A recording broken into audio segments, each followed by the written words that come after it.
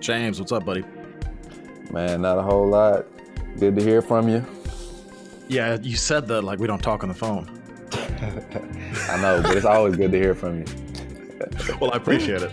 Dude, I'm really pumped up about this conversation. So, as everybody listening, you should know by now, unless this is your first episode, which welcome. The whole point of Millennial Manhood is to help young men, or really just people in general, but it is focused towards young men, become better members of their communities, become better family members, become just better human beings overall, and so that we can all learn from each other's stories, and a rising tide lifts all boats. So I had a conversation with James about talking specifically about one topic today, really focused, really intentional, really direct about the book, The One Thing by Gary Keller and Jay Papasan. So Gary Keller is the founder of Keller Williams Realty, and Jay Papasan is the co-author of the book, and he's actually from Memphis. Fun fact, James. I don't know if you knew that. I did. I looked him up. And Gary Keller is a Baylor alum as well. So I like him even more. Well, okay, then there you go. So let's take a step back. So from your recollection, because I'm actually trying to remember how we came up with the idea for this, but why do we decide to do this from your point of view? Well, I guess we got to back up even more. So you introduced this book to me because I think, last quarter of the year, you were reading this and you were super excited about it. You even sent me some of the tools that came along with the book. And so I started reading about it. So from what you told me about it, I started reading about it and researching it. And I was like, man, this sounds exactly like what I need to start implementing in my life. Like the theme of just the one thing and the focusing question, as we'll get into a little bit later. So we both got fired up about it. And then I was telling you that I wanted to read the book. And so you just went ahead and sent me the copy. And so that got me even more fired up about it because, hey, it's free, right? Yeah, So free to you. yeah, so I was super excited to just hop on it that quickly. And so when I got in, and you like, well, boom, let me get on it too. And then we were talking back and forth, and you said it would be great if we had an episode on this. I was like, man, it would be, because then we can just kind of air out all the things that went on in our heads as we were reading this, the different revelations we have, and the things that this book is going to help us to change our lives and better. Yeah, exactly. And so you remember I did a productivity challenge episode last quarter, or last quarter of 2018. Right. And I haven't done a update. So here's the update. And the reason I haven't done an update is, quite frankly, there's no compliant way from a work standpoint for me to do an update on that episode where I do a deep dive, just because it was so work focused. So everybody listening, just trust me, it worked. Compliance folks, listen to my podcast. So hey guys, and I'll just leave it at that. It worked. It worked really, really, really well. So I'm really excited about the conversation. It was so eye-opening because that focusing question, and I talked about it in that one episode, is, what's the one thing you can do this week or day or whatever to where it makes everything else either unnecessary or minuscule, in a sense of how to focus your intentions. And it has a whole section on multitasking. And what really struck me was, there's a quote in the book that says to do two things at once is to do neither. And that slapped me across the face when I read that. And I thought, wow, I am really spreading myself thin, and I'm not focusing on my one thing, or the one thing that it could be, or what even is my one thing. So what were some of your impressions as you were reading this originally? Oh man, like just some of the way the book is laid out is just very unique. Just for starters, it has images all the way through, and not in like a kiddie type of way. That was kind of mind blowing, eye opening. But from the jump, it tells you what this book is about. With the image of the domino effect, and I really like that part. But what really smacked me across the face was when I got to the chapter on willpower. Willpower is not on will call. In the first part about the lies that the culture tends to tell us. And a quote that I loved: willpower has a limited battery life, but can be recharged with some downtime. It's a limited but renewable resource. So I love the kind of putting it in a box of renewable resource instead of thinking that it's just always there. You can just conjure it up at any moment and just pour yourself out. Because I mean, what I do in training, I'm always thinking I got to be on, I got to be on, I got to be on. But the reality is, I'm a human being, and I'm gonna be down sometimes. I'm gonna lack motivation at times, but I got to pick it back up. And so, just it reinforced planning and how there's a battery life on the wheels. If you plan appropriately, you'll be able to get the most bang for your buck when you need to get the most bang for your buck. So let's talk about it from the standpoint of your training in particular. And I know personally in my life, it's that juggling effect. I'm trying to juggle all this stuff, and I'm trying to throw one ball up and not drop the next one that comes around. And there's only so much energy you could have around that. So, in the world of training, where the high level training that you're doing for the competitions that you're participating in, it takes up so much mental energy. I mean, what were you doing? What actually changed after you read the one thing and started applying some of those principles tangibly? My planning has changed dramatically. And from the sense, going back to the willpower statement, since my willpower is limited, and there's a statement in the book about how you go, and you use all this mental energy to where at the end of the day, you're just going to gorge out on junk food and stuff that's terrible for you because you don't have any more discipline or willpower stores to like stop you from just being a pig. And I find myself doing that at times, not to outrageous levels, but just like having some sweets and things like that that I don't need to have because, man, I work my butt off on the track. I drain every single ounce of energy mentally and physically to where my brain is just fried. But when I read that statement about willpower having a limited life and how it's renewable, it made me realize how, okay, well, if it's limited, I can plan for the times when I can use it. I can use it appropriately and get the most bang for the buck. So now at the beginning of the day, I plan out the day and I think about how I'm going to be feeling after certain activities. I have that time to where I can just think about the energy that's already been taken out of the day and which block of time will be the best for me to do certain things. So like my training is typically in the morning. So that's kind of my one thing, right? That's what is my one thing. So that block of time in the morning that I have dedicated to training, I knock that out of the way first thing in the morning. Sometimes I have 2 sessions. So then the evening is blocked out as well. And then the middle of the day is blocked out for recovery. So as I set that day up, I know that I can be productive throughout the day, even doing other things that may not be my one thing, but I have to time in naps or time in just food time for refueling so I can recover and build up that renewable source of energy willpower is, Dude, it struck me so hard when you were talking about going, and then at the end of the day, pigging out on junk food or whatever it may be. It's so true. It's so, so true. And it it doesn't feel like it should be true because maybe it's the ego, maybe it's just male arrogance. I don't know. But I feel like we should be able to just control ourselves. But when you are in such an intensely disciplined environment for an extended period of time, it's like the moment the shackles come off, you turn into another creature. Mm. Man, that's so true. It's like there are 2 personalities within one. And like you said, as men, I think we tend to feel like, oh, I have reign over every aspect of my life and I can just turn it on and turn it off at any moment. But the reality is so far from that. Like if you drain yourself in one area, you're not going to have enough for that other area. Like the intro to the book says, if you chase 2 rabbits, you won't catch either. You have to be very direct with your planning. Well, but that's the hard part because it also means delegating other parts of your life. So I know a lot of folks who are entrepreneurs listen to this podcast. I know a lot of folks who are in sales and in just professional roles listen to this. And the scariest part, especially for high achievers, is to delegate and let go. And I can tell you from personal experience, hiring staff and delegating things, it's the most terrifying thing in the world because, and it doesn't make any sense because even though I'm doing a crappy job at this because I'm stretched too thin, I still don't want to let it go because I still feel like at my best, I can do a better job. But the reality of the situation is it's not getting my best effort.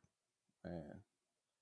So delegating it is the most efficient way to get something accomplished. And another, I'll let you go in a second, but another, I just felt like this quote fit in well. Another quote from the book, it's from page 44. Multitasking is merely the opportunity to screw up more than one thing at a time. Man, that's I funny. love that. I like the humor in there. Like Sorry, it's so true. It's so true. Oh, so it is. That's one thing. Delegating has been one thing that I have struggled with so much in my professional career. It's like when you become proficient at something and maybe the others around you have not done something before, they don't have the experience. It's like you think, I know the best of me can get this done best. But you're not at your best at all times. And like you said, when you spread yourself so thin, none of the areas are getting the best of you, especially the most important areas. So that makes me think about when he talks about the Pareto principle, the 80-20 rule, and how 20% of things get 20% of the efforts give 80% of the results, and how he even focused it even more and said that one thing gives you the majority of that 80%. So I love that. And that really helped me wrap my mind around it even more, and how you have to delegate. You have to let go of some things that are not the most important thing. And the reality is the things that you'll be letting go, they matter, but they don't matter as much as that one thing. And when your strengths are tailored for something, when your strengths are tailored towards your purpose and your actions are tailored towards your purpose, if you're getting that 20% thing done, or you're getting that one thing done that's going to like knock down all those dominoes in a row, your time is much more essential.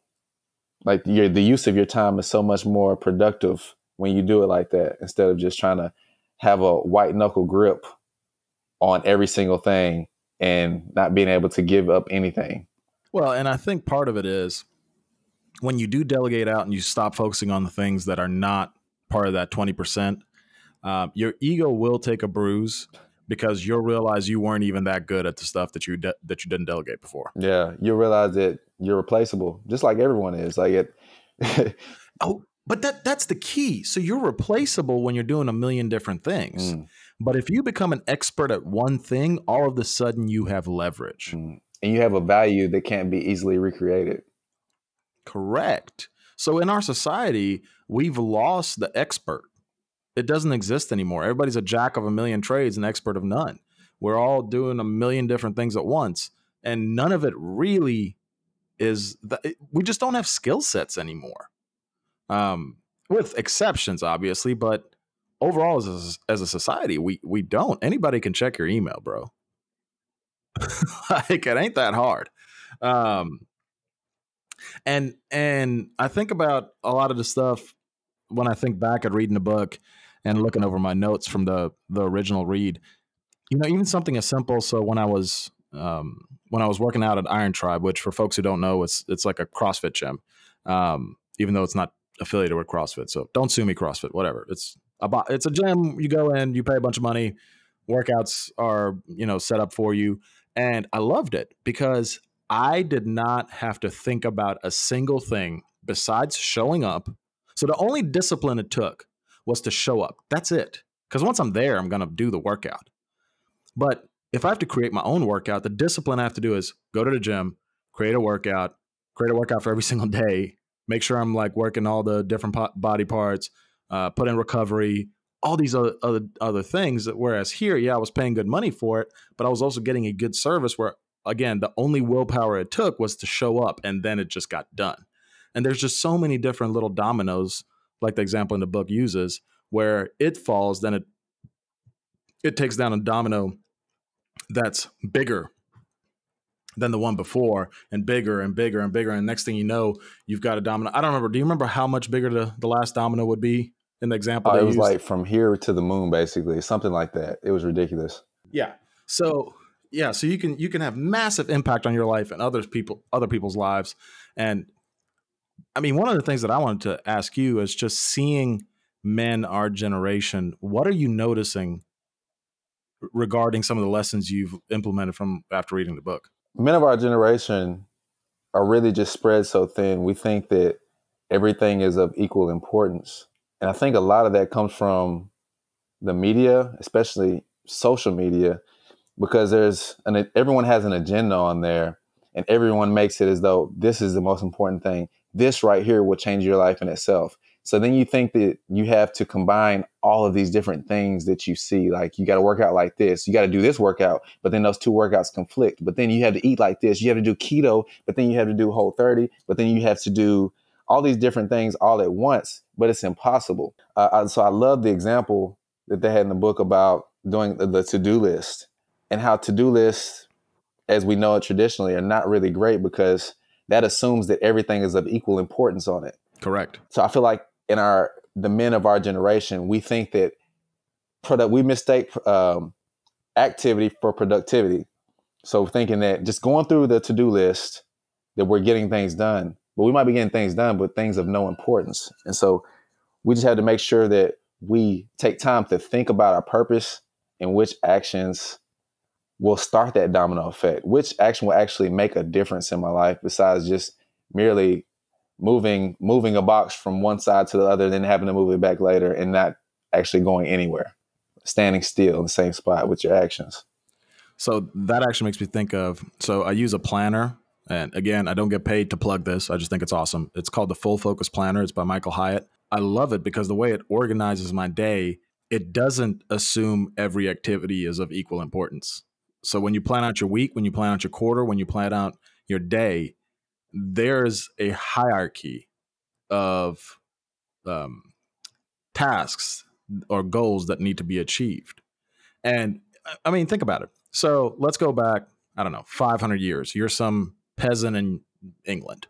Okay. Yes, peasant in England. Sorry, let's say Scotland, since Gilreath is Scottish. You've got a hierarchy of tasks you need to accomplish that day. You're probably working in some field where you're barely getting any of the produce because the local lord gets all the money, but you still need to feed your family. So probably chopping firewood, not as important in July as it would be in December. There was this natural order of having to prioritize things. And in 2019, when all of our basic needs are met in the United States, you're not going to go hungry. You're not going to, end up in the rain. You've got these, magical caves that you live in called homes.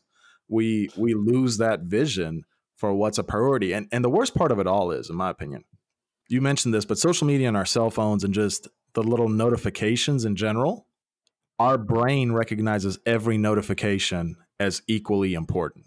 So you could be at the doctor and the doctor could be telling you about how you're pre-diabetic and you need to lose weight, and your pocket vibrates and your mind goes to, ooh, I wonder what that notification is. Like, no, your doctor's telling you you're pre-diabetic. You need to focus on that. That should be your one thing at that moment. Yes. And that's what I like so much about the concept of time blocking, which I never thought about calling it that, but I think we all kind of do that. We know that when something is important in front of us, this is the only thing I can focus on right now. So you had to block out all distractions. So like turning off your work email or turning off your text messages while you're somewhere important doing your thing. It's just those notifications are ridiculous, man. I'll tell you right now, the best decision I ever made was get a business phone. So I used my business phone and my personal phone used to be the same phone. And I would, get up in the middle of the night to go to the restroom, and I would see I got an email on my business email, and I would open the email and it would be like a bad email. And then I'm just pissed off the rest of the night. So in 2014, I got a business line, and it genuinely changed my life from a just anxiety standpoint because I could put it away. If I was out with my friends, it wasn't on me. If I was on a date, it wasn't on me. If I was at the gym, it wasn't on me. If I was just hanging out watching a movie at 9:00 at night, it wasn't on me. I could get back to it in the morning because nothing was that urgent for me to interrupt my night hanging out with my buddies or whatever it was. That reminded me of the part in the book where it pretty much talks about compartmentalizing the different areas of your life. And I don't remember all the different areas he said off the top of my head right now, but he said that think of all the different areas of your life and all the different things you have to juggle. Work, you have maybe volunteering, you have whatever it is, all the different, your family, Um, you have to remember that family is a glass ball and the other one's a rubber. For instance, work, that's a rubber ball. When it drops, it's going to bounce right back up. But when you drop that glass ball for family, that's going to shatter and you can't get that back. You had to put the pieces back together before you get to throw that back up in the air and start juggling it again. So I thought that was really profound because we tend to think a lot of times, because work is tied to our livelihood and how we make a living to help our families, we tend to think that that is the most important thing sometimes. And it's really not. There's up and downs in every business, and it's going to come back. So we had to compartmentalize those areas and really focus on the things that are important in the appropriate times. Well, and I think part of that is, as men, is work oftentimes is the one place that's our thing. You know what I mean? You may go home and deal with family or siblings or parents or whatever, and you may not be the most important person at that very moment. The world doesn't revolve around your decisions and your actions. There's other human beings you really have to account for. And I think that's why so many guys can get obsessed with their work, because it's something that they feel they can control. Again, it's the aspect of not delegating it, just in a different concept. Right. By contributing value at work, you feel the importance. You feel your self-importance. Tie your identity up into that. Yeah, and well, another quote from the book is, "Until my one thing is done, everything else is a distraction." And that's very eye-opening as well, because, I mean, think about it. How many people do you talk to? I hear this all the time, who tell you that half of their job is just responding to emails, like their workday. Yeah. I'll say the majority of people I talk to, they talk about the flood of emails they get. Yeah. In 2019, like, you never come across somebody and they're like, "Oh, thank God you got me at this moment. I'm all caught up." Yeah. It's impossible to check every single email. But the thing is, they don't all have the same importance. So you got to be able to differentiate between them. So what was it about this book and this message that resonated with you so much in regards to, so I know you and I both read a lot of self-help books, but I do feel like a lot of self-help books are kind of useless because they repeat the same information and they just say, just go do it. It's like, oh yeah, just here's the solution, just go do it. And it's like, well, if it was that easy, there wouldn't be a self-help industry. But what was it about this book in particular that really just slapped you across the face, and it was that eye-opening experience? Yeah, it's funny you say that. Like you said, I read a lot of self-help books too. Most of them have the same message. And this book has the same message as well, just better yourself, right? But the way that it articulated that, it helped me to articulate things that I've been struggling with internally that I didn't know how to articulate. And now that I can articulate it, for instance, the willpower is always on will call, that lie that we tell ourselves. I always feel like I'm behind every day, no matter, even if I get my one thing done, I always tend to feel like I'm behind, and like I always seem to be on and pay attention to everything because I feel like I wasn't on all day. I feel like, man, I could have given more here. I could have given more there. Well, I got my most important thing done. And there's a lot of things that maybe could have gotten done, but probably didn't have to be done. And so that helped me to really stand firm in that truth. There's a quote I love from the book when it said, "When you do the right thing, it can liberate you from having to monitor everything." That was so freeing to me when I read that. I think that might be one of my favorite quotes in the book, because of my temptation to just be on all the time and think there's always something that I have to address or else I'm going to be behind. So that statement was kind of the beginning of me like being engaged and plugged into prioritizing and focusing on my one thing, and how that one thing can, once you get your one thing done, that can knock out the majority of the results, the majority of the benefits that you need to be done in your life in that one fell swoop. But yeah, man, it's funny because I'm listening to another book from David Goggins, and he said, I love that book. "Oh yeah, You I Can't just Hurt started Me. it on audiobook. Yeah, it's awesome, man." Oh man, it makes you feel like the biggest pansy.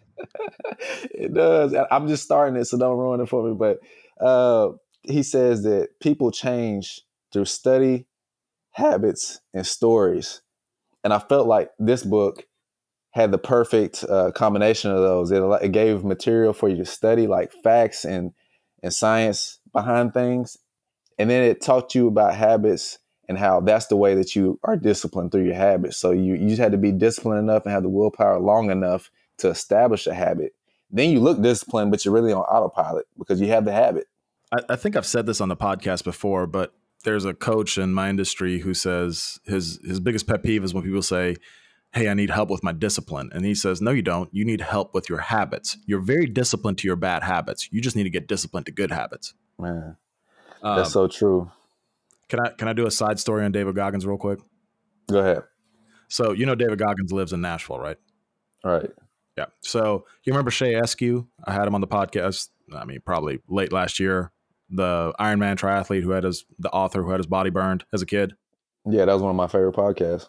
Yeah. So him and I were having breakfast a couple weeks ago, and he told me, so he knows David Goggins, and he told me when he was trying to get people to endorse him for the book, he tried to get a hold of Goggins, and he just couldn't get a hold of him.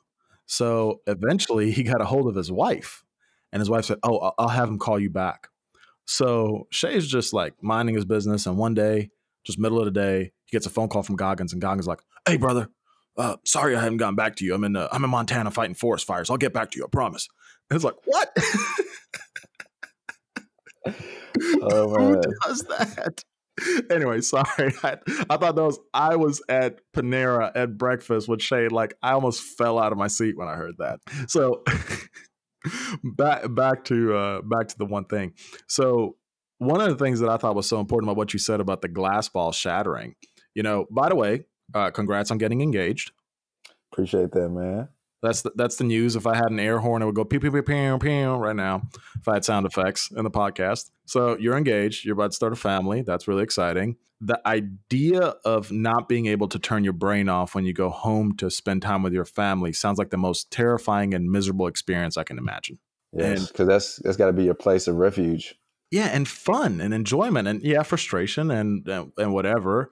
But because there's good and bad in every aspect of life. But I know people like that. And, think about it like this. So if you just went up to a random person on the street, or maybe a random listener of this podcast who are not a professional athlete like you, or they might not be a business owner, they might just be, regular folks in corporate America. They've got a great job. They've got a good life.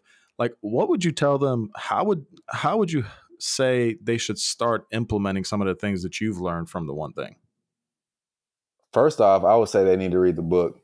And then just follow the steps. I think one of the first steps is asking that focusing question every day and in every situation until that starts to become a habit. And I'm starting to see the fruits of that now. Just asking before you step into any arena, what is the one thing that I can do such that by doing it, everything else becomes unnecessary or lacks importance. So by asking that question when I step everywhere, that starts to frame my mind to kind of fall in line with these principles. So that simple question right there, I think, is the biggest selling point of this book. Yeah, and just to clarify, we have no deal with the one thing or Keller Williams or anybody. We just think it's awesome. Yeah. We completely came up with this on our own, but no, I agree with you. I think, well, here's the first thing that I would ask somebody, because this is such a hard question to answer, actually. For most people, I think it's super hard. What is your one thing? I think that question is so hard for people to answer because we're tempted to want to do so many things. And we also think that when that question is asked, that we only have to do one thing, period. So like right now, my one thing is track and field. That's my one thing right now. But that doesn't mean that throughout the day, I have other things that once I get that main thing done, my workout, my recovery, my fueling, I move on to other things that can be done that are not as important, but they're next in the hierarchy. So you can still get other things done as long as your main thing is done. So that question is just so hard because I think people feel limited by that question. But until they really truly answer that question, they're limiting themselves by just being active and not productive. Ooh, being active but not productive. Yeah, how many people you think are guilty of that? I think most people, because I don't think most people know their purpose. And purpose, it's pretty static, I think there are different things, different lower level goals that tend to change throughout our days, weeks, and months and years. But when you start to find your purpose and your one thing, to use the terminology of the book, all those other lower level goals, you can switch them out here and there. But when you know your purpose, you can stand firm in your actions because you know what you're going towards. You need that direction, man. And just people don't have that. People think, oh well, I'm an accountant. Well, that's good, but what are you doing with that? Like what is your passion behind that? If you're just doing being an accountant for accountant's sake, what is that doing? Are you impacting people? Like there's a quote I saw by Brendan Burchard, and he said that the first level of people trying to attain success is out of lack. People are motivated from lack. Like, I don't have the amount of money I want. I don't have the status I want. I don't have the material things I want. But the next level of success that people reach and the next level of striving that people reach is out of service, serving others who lack. That's why you wake up in the morning. That's the level that you want to be on, because that level is not extinguishing any level. That level of success and striving, you can't extinguish that because you can always serve more people. But when you get a certain amount of stuff, or you get a certain amount of money, or you get a certain status, you kind of get complacent then, and it's done. So I think that purpose is powerful. Yeah, well, and that purpose is hard to gauge as well, because that purpose can evolve over time. It can, and it should actually. As your life evolves, you should be evolving with it. It's, man, I hope we didn't talk in circles during this conversation, because I'm still pumped up about this topic, and it's hard to, it's just such a different interview or conversation, format than saying, "Hey, James, how's life? Tell me about your story." But I would just encourage everybody to just go get a copy of the book and just go read it and internalize it, because all the good that we could do if we just all stopped trying to be good at everything and started focusing on being good at one thing, or correction, being excellent at one thing. Yeah. And then being good in other things. It's, very rarely, even think about it. Like, even in sports, we have positions. Okay. Like, your center on a football team is going to be a very different type of athlete than a wide receiver. Right. Okay. One got fed way too many carbs growing up. And the other one was chasing rabbits in Pahokee, Florida. Okay. Like, growing up, and that's how he got so fast. Like, they're two completely different human beings, but they're still on the same football team, and they're on the same field, and they have a purpose, a position, and a skill set they're really, really good at. I don't need my center to run a 4.3 40. I need him to be able to get off that line quickly and protect the quarterback. That's his job. That's his one thing. So, any parting words, James? Well, I don't think it's a bad thing that our talk might have been circular, because all the things we're talking about are interrelated, and all the concepts in the book are so interrelated. So I think that's a good thing. But parting words, I would just challenge people to go out and read this book and kind of see the eye-opening things that we saw. And I hope that it helps people really hone in on simplifying their life, because I think when people talk about complexity of their life and all the different things they're doing, it sounds sexy, right? It sounds attractive, but that's not where the results are. That's not where the fulfillment is. That's not where change happens. Change happens when you do something excellent. And when you're able to, people say, don't put all your eggs in one basket. No, you should put most of your eggs in a basket so that you can become great at something, and so that you actually make an impact. Because if you're just putting one egg here, one egg there, one egg there, it's not going to make a dent into anything. And I think if everyone is after their purpose and doing what they should be, just like the example you gave on the football field, if a quarterback is over there trying to block, I mean, well, who's going to get the ball? How's the ball going to get downfield? Exactly. If he has his purpose, he has to be doing exactly what he is tailored for. So instead of him trying to be great at everything, oh, that's cool that you can run too. That's cool that you can tackle somebody. That's cool you can block, but you're a quarterback and you're hired to be a quarterback. So make it simple. Throw and hand off. That's what you need to do. I love it. I love it. Call the plays, all that good stuff. Call the plays. Yeah. Yeah. Win the Plan. Heisman. Yeah. Also, hey, you were going to be on the one year anniversary of the podcast, but we decided to make this a standalone episode, which I'm really happy we did. Any final words on that, since you were the very first Millennial Manhood guest? I'm just excited that I can be back on here, man. I mean, I know you're my best friend and everything, but I'm glad I can be back here a year later. The things that you've been doing on the podcast have been awesome. The guests have been awesome. Like, I knew this was a great idea, but just seeing how this has the trajectory of everything has been awesome.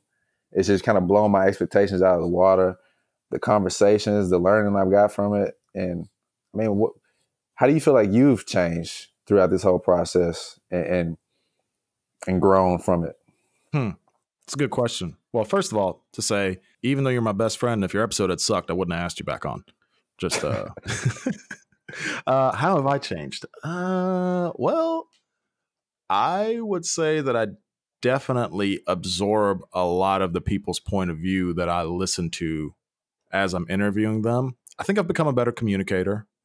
I think I've become better at thinking through what I'm trying to say before I say it, because when you're recording it, you can't just go off the cuff very often. And it's just helped me have a bigger vision for my life. And quite frankly, like, it just pumps me up so much that people are out there doing great things. They've got stories. They're willing to share those stories. And in a weird way, it's like restored my faith in humanity, because, man, it's so easy to sell people to come on the podcast when the mission is like, hey, let's help young men get better. And people are like, yes, I want to do that. Like, how do we do that? And it's like, oh, okay. Like, I mean, I've had people be like, I can record tomorrow. Like, really? Like, okay, sure. Let's see if my schedule works. It's just so exciting. And the impact it's had on other people is I don't know.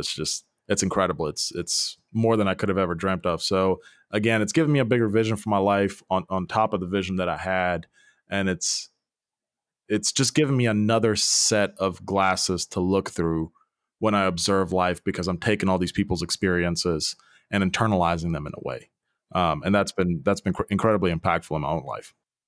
Yeah, that's awesome, man. So we're up on time. I know you got a hard stop here in a couple minutes. So as always, appreciate you coming on. Everybody out there, go get the one thing. You got questions, concerns, constructive criticism, keyword constructive. Don't complain unless you got a solution. millennialmanhoodcip@gmail.com. Oh, millennialmanhood.net. We got a website, y'all. I completely forgot about that. millennialmanhood.net. Check that bad boy out. We're going to start a blog. There's going to be all kinds of stuff. millennialmanhood.com was already bought, and they tried to charge me like $2,000 for that stupid domain. So no, not doing that. So it's a .net. Bringing that .net back. Yeah, we're bringing the .net back.